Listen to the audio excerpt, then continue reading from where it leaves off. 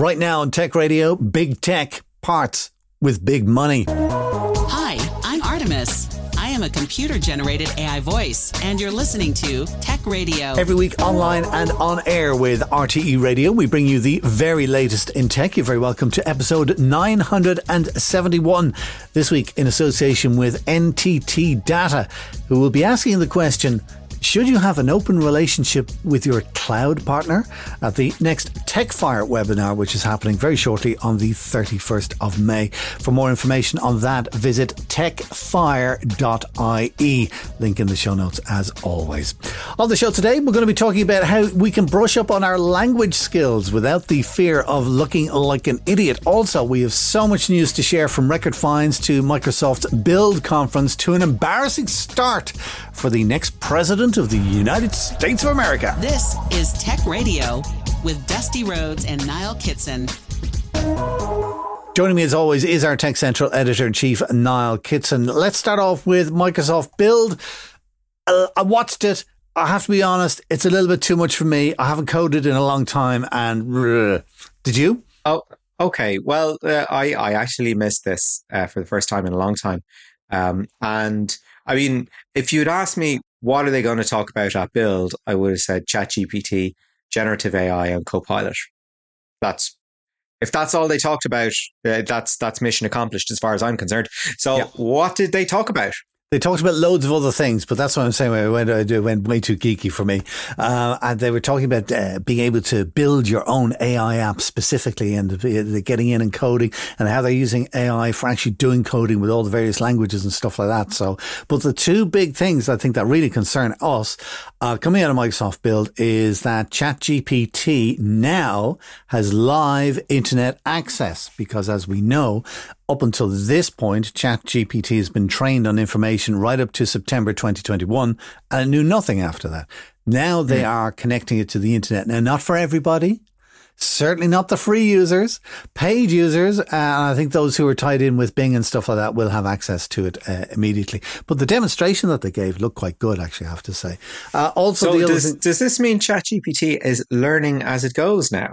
So there's no limit as to what it knows. It's just constantly cycling information. That's a very good question. ChatGPT has access to the internet to look up information. Whether it's actually going to input that into its learning process, I kind of assume it would.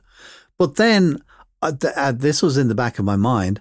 How do you trust your information source, especially when you're an AI and you don't have a brain? Well, yeah, and this is one of the problems with ChatGPT, is that you ask it something and it gives you a very confidently worded answer that could be complete bunk. Quite often it is. Quite often it is. If you put in, tell me about the elephant factory in Dublin, it'll come back with an answer because it needs to have an answer, even though there is no elephant factory in Dublin, that kind of stuff. But do you know what I find ChatGPT is very good for? Is for helping me with stuff. Well, I think one of the big things I see it being used for is summarize this YouTube video.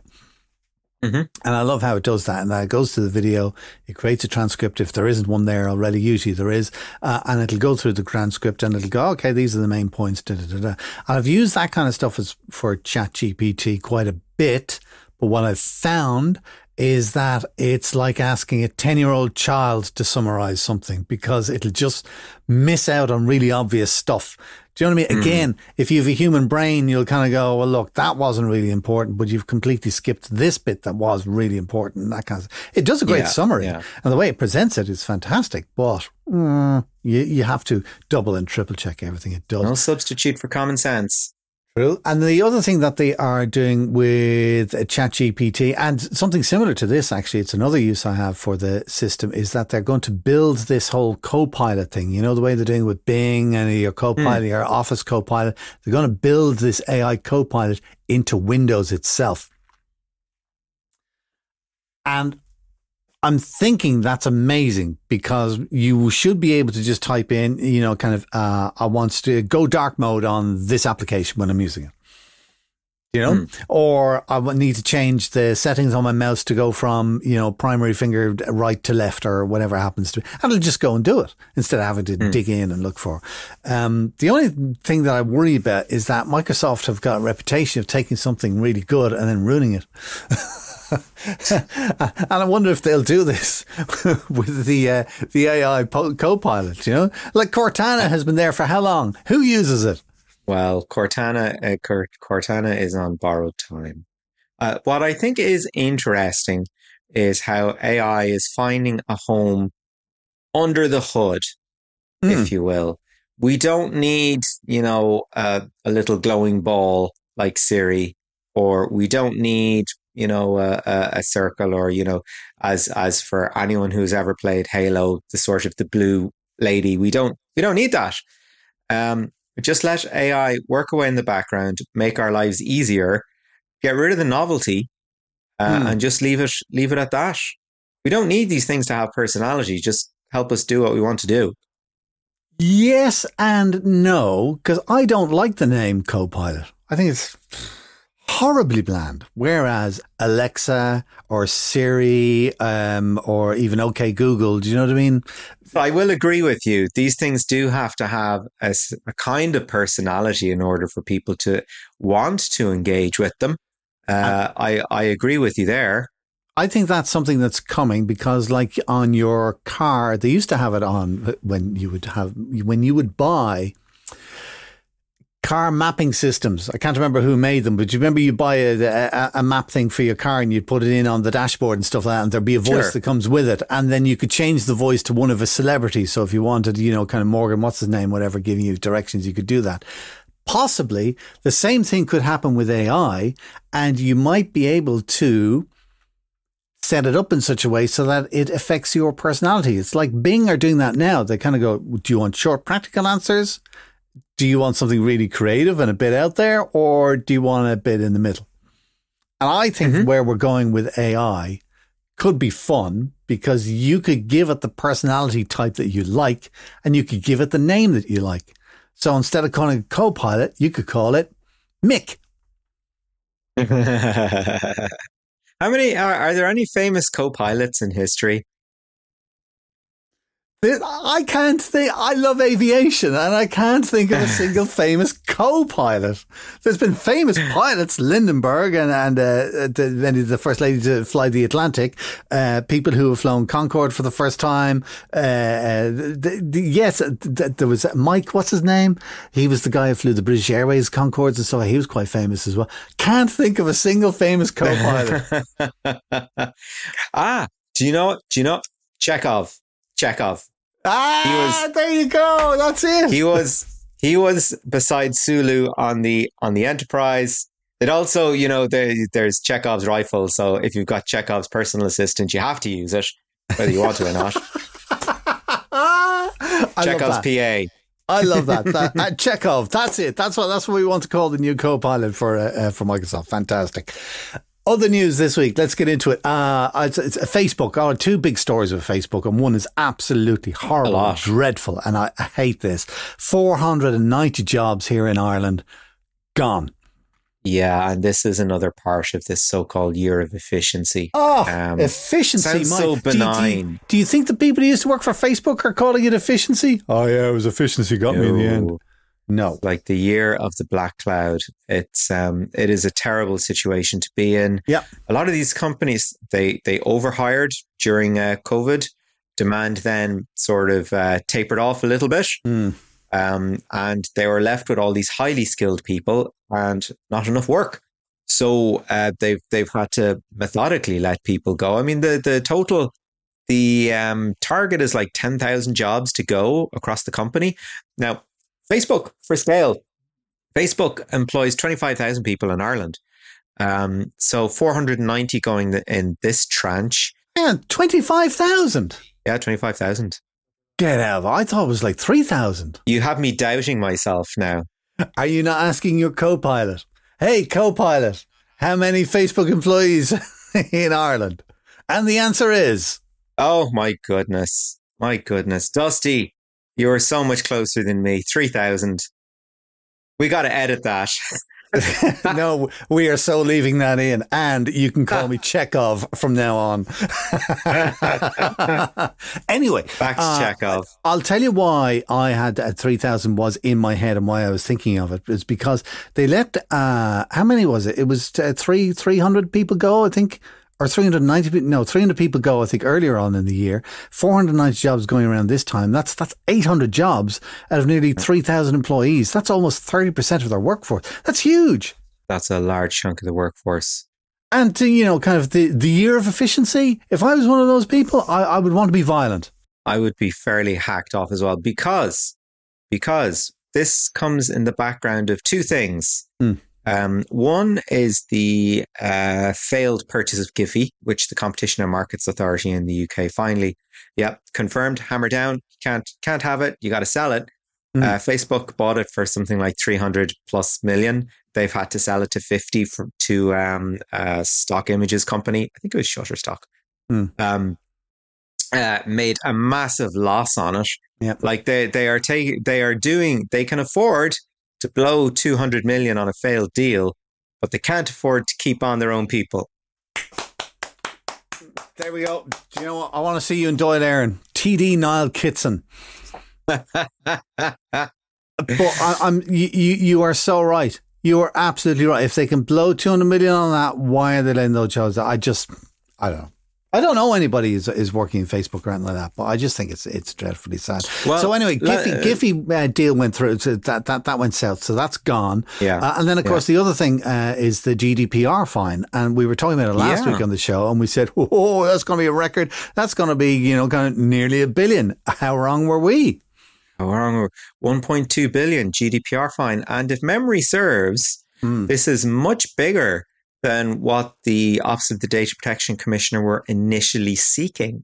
That this went to Europe and they basically said, look, this is a particularly egregious example of a big tech company not appreciating what GDPR is meant to be about. We need, a line in the sand kind of fine. We need something that's genuinely punitive, not something that Facebook is going to eat and move on. Because you might remember we interviewed Max Schrems a couple of years ago, and we said, do you see big tech sort of abiding by GDPR? And he was like, look, for as long as features remain net profitable, they're going to keep doing what they're doing. And this is a case now, finally, where we're getting a lot of money off it, which is nice, but this is also a line in the sand case to the point that Facebook issued a statement saying, oh, well, this really impacts the cost of doing business in Europe. Maybe we won't be able to provide Facebook in Europe, kind of nonsense. Yeah. It just goes to show, we've spoken about this at length over the years, the fundamental disconnect between the American attitude to data and the European attitude to data. Whereas in America, they say, hey, you've signed up for this stuff, you're generating this stuff for free on our platform, it's ours. That's it. Whereas in Europe, they say, okay, you're using a platform, but what you generate is your property. You're sharing your things. So, it's yours. Take it out, delete it, whatever you want. I think that fine, even though it's colossal and it really made me go, wow, it's still a drop in the ocean. I think from what I remember, Google turned over 100 billion anyway. They turn over 100 billion. To take 1% out of that, it's like they could have gone 4%. Can you imagine if they said 4 billion? 4% is the upper, it's what, 20 million or 4% of global turnover, whichever is higher. That's that's the ceiling on GDPR. So, the previous largest fine was 746 million, which was levied against Amazon in Luxembourg. Yeah. And we've blown that out of the water. And Apple blows all of that stuff out of the water further again, because we've gone from 1.2 billion up to the Apple fine. It's 13.4 billion. What's the latest but on that? We don't want that money. We don't want it. We never wanted this money. Yeah, okay. So I know it's been a case of Ireland and Apple said, no, this is not a double Irish tax avoidance kind of a thing, blah, blah, blah. And the EU disagreed, and then the EU agreed, and there's been a whole load of further appeals. There's a final decision coming. What's the cliffhanger? Yeah, it's going to happen in November. We've got to wait a long time for a decision on this. But I mean, the easiest way. I read this explanation and I was like, "Do you know what? That's kind of it, right? You because basically what happened was that Apple have their head office for Europe and Ireland, but in order to book their profits, they set up another company called Apple. It's Apple Sales International or Apple Sales Europe. But basically, the idea was that if you sold a product in Europe for €100, right? Instead of going, okay, I have made, the retailer takes maybe €5 off that, right? Not in real life, but let's just say this is what it is. But like, I've got €95, I've got to pay tax on that, right? What they were doing was going, okay, I've got €95, but I'm not paying tax on that because I had to buy the rights to make this product from this company overseas, right? So all of a sudden I could say, okay, well, look, 5 for the retailer, but look, I've had to, spend €90 to get the rights to even sell this product over here. Right. So they're declaring their profit then as little or nothing. Yeah. It's called base erosion profit shifting. And it still goes on. And it basically, it just whittles away the amount of money that you could potentially pay tax on. That's what it's there for. And these, it's a very aggressive form of tax planning. Do you know what? If Ireland had been open and said to everybody, this is something you can do, probably have gotten away with it.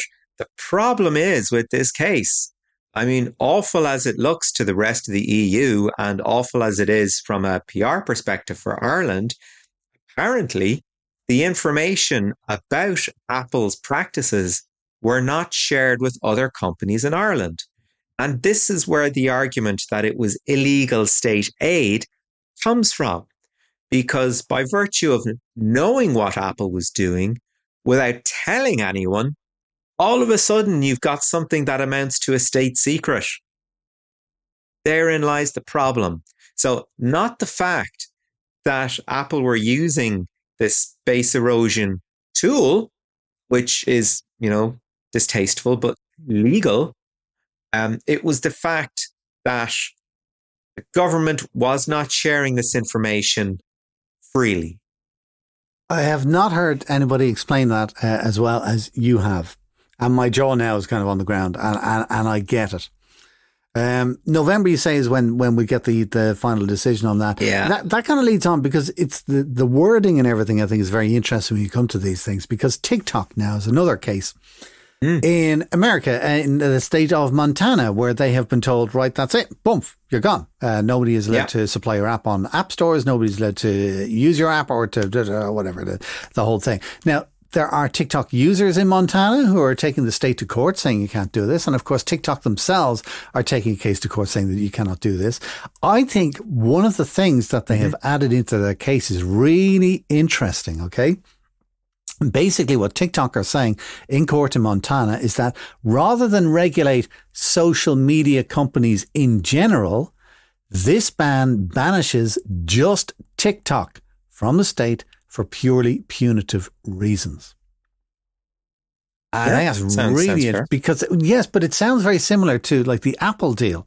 Kind of it's there and it's available to everybody, but it only applies to Apple. And TikTok is kind of like, well, it should really probably apply to all social media companies, but it only applies to TikTok. Do you know what I mean? Yeah. Yeah.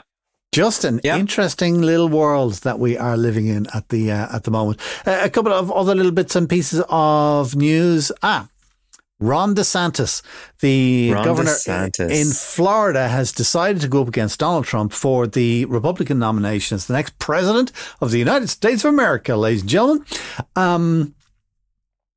And he decided to make a big announcement, and no better place than on a huge social media platform like Twitter. So the whole idea was Elon Musk himself would be there, Ron DeSantis would be there, everybody would be on Twitter. He'd go, I'm running for the next president of the United States of America, and everybody would go, hey, however you do that on Twitter.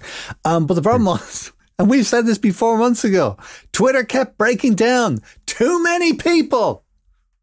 Too many people. And who? This is hilarious, because if you bear in mind that Ron DeSantis is trailing Donald Trump badly in the polls. I mean, there's like a 30 to 40 point difference depending on who you ask, right? DeSantis is a younger Trump. However, he is trying to be a younger Trump in a state where an awful lot of, ostensibly older people. But essentially the base that he wants to tap into are the people that are going to vote for Trump no matter what. So he's basically going, I sound like Trump. I've all the, there's actually a video going around showing his hand movements. So, he's even sort of picking up on the mannerisms. His whole thing is implicitly, I will give you all of that and I'm not going to die in office. You can get me for 8 years if you want. I think that's what a lot of people are saying about Biden, that he could die in office because he's so old. But anyway, and the funny thing is, right? DeSantis relied on Twitter with its built-in install base and its free speech absolutist, which means say anything unless it annoys me. CEO and owner Elon Musk.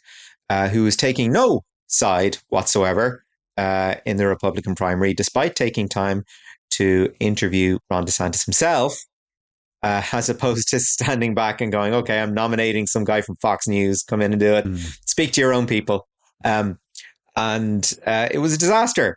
All sorts of technical problems. We had said this before when Elon was letting so many people go from Twitter, and we said, we won't see the problem today. We'll see it down the line. That something will happen, that they won't have the people to fix things quickly enough technically, and it'll be a disaster. And I think this week we saw it when Ron DeSantis announced his nomination on Twitter, and everything just came to a calamitous end. You saw the start of it. It's not going to get any better, especially when you consider that Trump has his own social network in its entirety. Yeah, he's the only one on it, though. That's the only thing not. Also, speaking of things not working, poor old Richard Branson. Poor and Richard Branson, not two words you hear in the same sentence often. Virgin Orbit, his idea of taking a 747 and attaching a rocket onto it and then firing that rocket from 40,000 feet off into space, I thought was brilliant. Really takes down the cost of getting satellites into space and so on.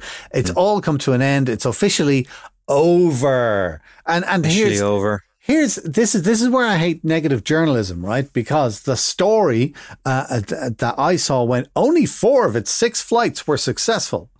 Now, 4 out of 6 to me is like 66%. And if I got 66% in any topic in my Leaving Cert, I would have been over the moon. If you get a 66% in college, that's a 2-1. Most people would be delighted with that. There you go. So 66% and it's a failure. Isn't it a tough world, isn't it? Anyway, they've had to sell off bits of the company left, right and centre. The company called Stratolaunch bought the actual 747 plane launcher, who are a company who are hoping to do the first private space station, bought the launch site, which is in Nevada, I think it is, and a company called Rocket Lab bought the offices in LA and stuff like that. So it's all over for Virgin Orbit. And then finally, this week, here's one that you saw. Actually, I should have kept this in with Twitter. A picture that was going around Twitter caused a bit of a rumpus during the week. What was it of? Yeah, it was an AI picture of an explosion at the Pentagon. Very quickly debunked, but posted to Twitter. And of course, there was the, as expected, firestorm of, oh my God. And it even affected the markets. The stock market went down in New York for a brief period until, it was out of that. Actually, this is an AI generated image. Actually, interesting kind of side point. for anyone that hasn't seen it yet, American Manhunt on Netflix about the Boston bombing.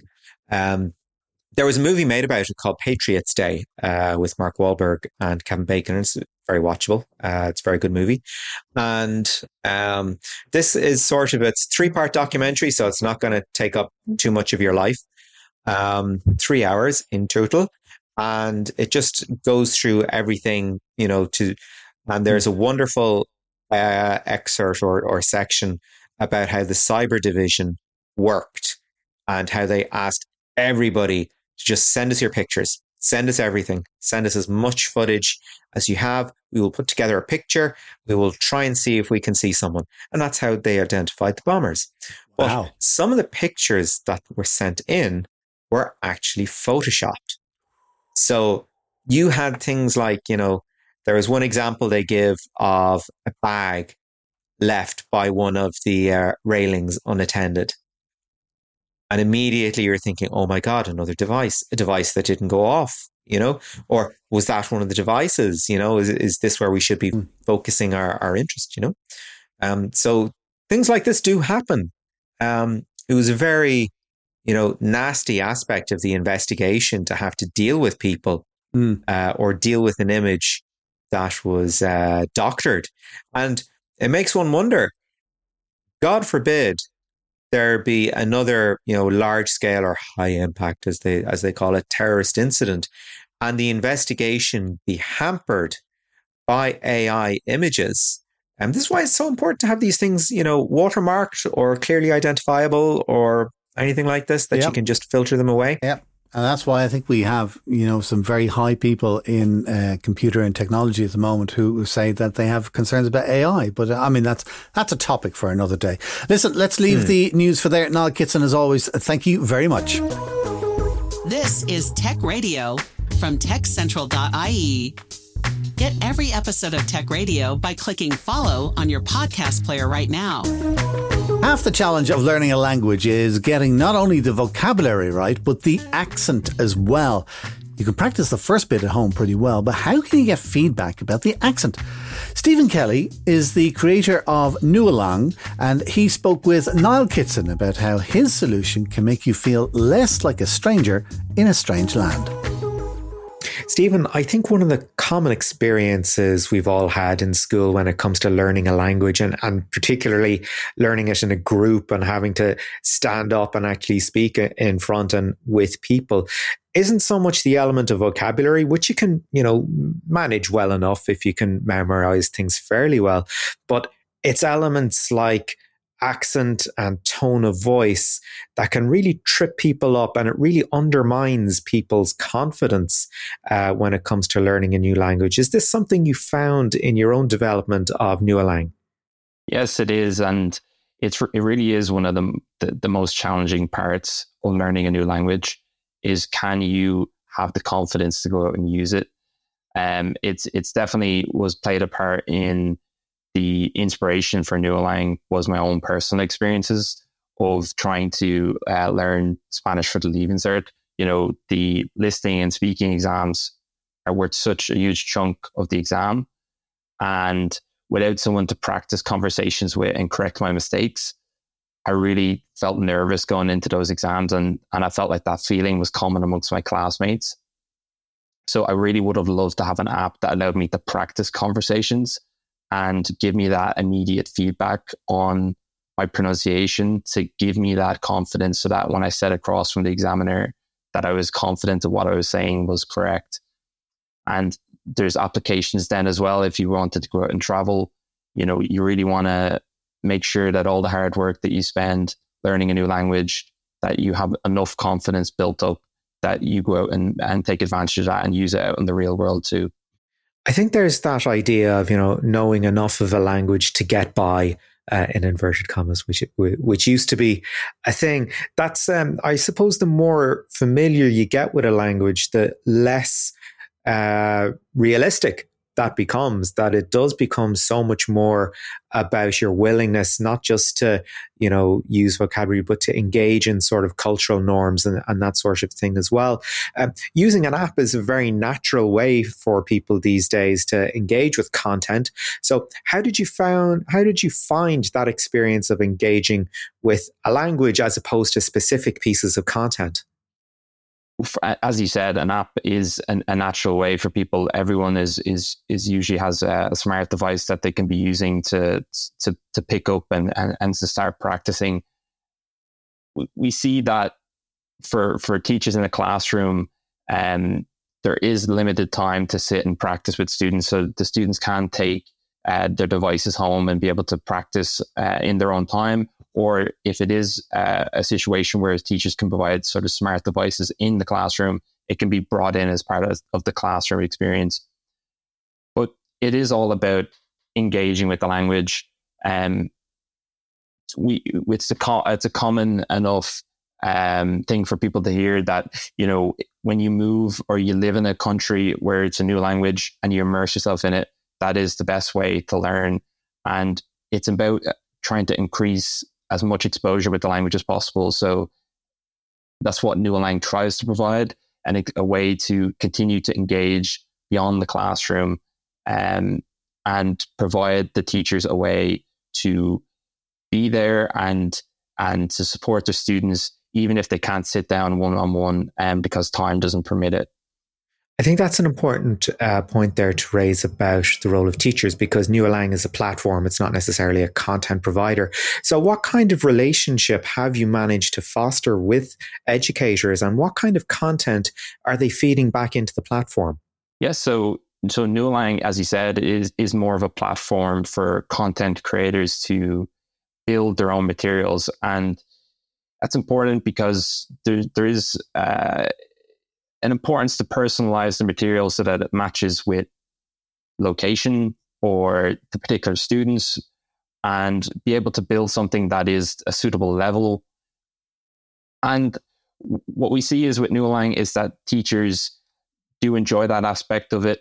But one concern is always that, is there enough time in the day? Teachers are already very busy. So there's a community of content there already for teachers to try out with their students, so they don't have to build everything themselves. And that community aspect of it is something that teachers really enjoy, being able to create and share with other like-minded teachers. And we started to work with publishers.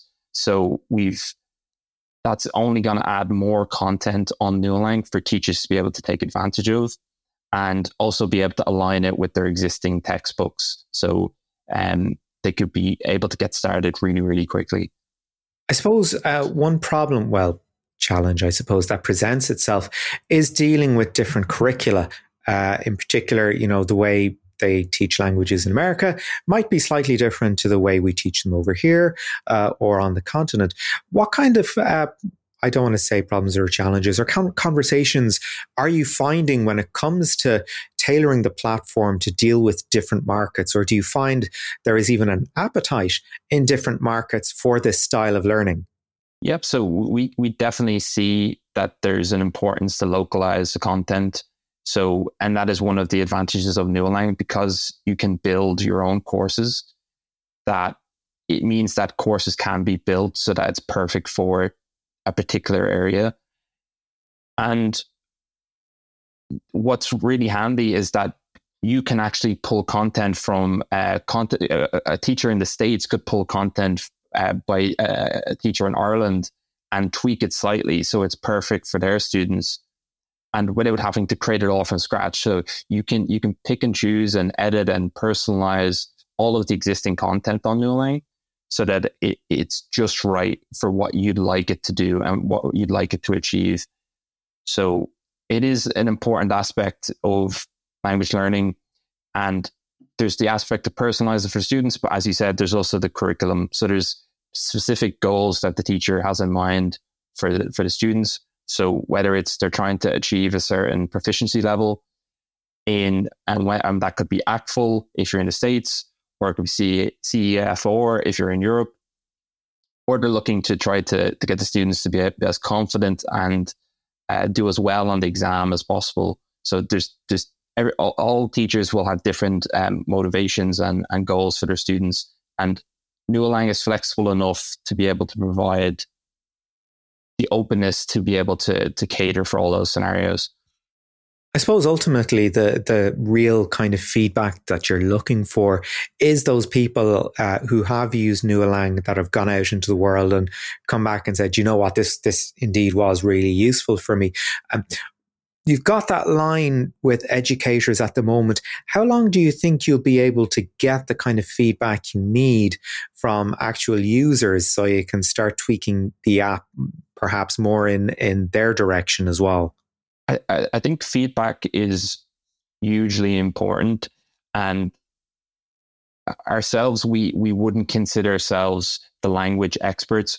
We would consider our teachers and our publishers the language experts. We focus on making sure the platform and the technology is as strong and supports them as much as possible. We're learning, and we would over the years have picked up learned a lot about language learning and education in general. But we because we aren't the experts in the field, we really heavily rely on feedback and listening to the teachers that are using Nualang as much as possible. So the first few years of development, that was key to understand the problems that the teacher's facing in the classroom and be able to build something that saves them time, addresses the needs of their students. And we would like to continue that as much as possible as we grow, to keep that relationship with teachers, that they continue to let us know about the challenges they're facing, because year on year, challenges have changed, different curriculum changes come up and the world changes around us. So we'd love to continue to have that feedback loop with teachers and also the students. So we want to hear that the students are enjoying the platform as well. And that was Stephen Kelly, the creator of Nualang, chatting with Niall Kitson. You can check out their website, which I've noted in the show notes for you. This is Tech Radio. That's it for our show this week. There are more stories online that we didn't have time to include in the podcast this week, including a report on last night's Tech Excellent Awards, which was rather fantastic, I believe. The return of the Dublin Smartphone Festival is here, and Dell has a new partnership with NVIDIA so they can keep up with developments in generative AI. You find all of that on our website at techcentral.ie. Once again, our show this week was supported by NTT Data, who will be asking the burning question: do you have an open relationship with your cloud partner? At the next TechFire webinar, which is happening on the 31st of May. You can register for that at techfire.ie. On the podcast, we're back again next Friday on RT Radio 1 Extra. And of course, you can get episodes automatically by simply clicking follow on your podcast player right now. Until then, from myself, Dusty Rhodes, and from Niall Kitson, thanks for listening. Take care. Tech Radio is produced by DustPod.io. From me, Artemis, goodbye.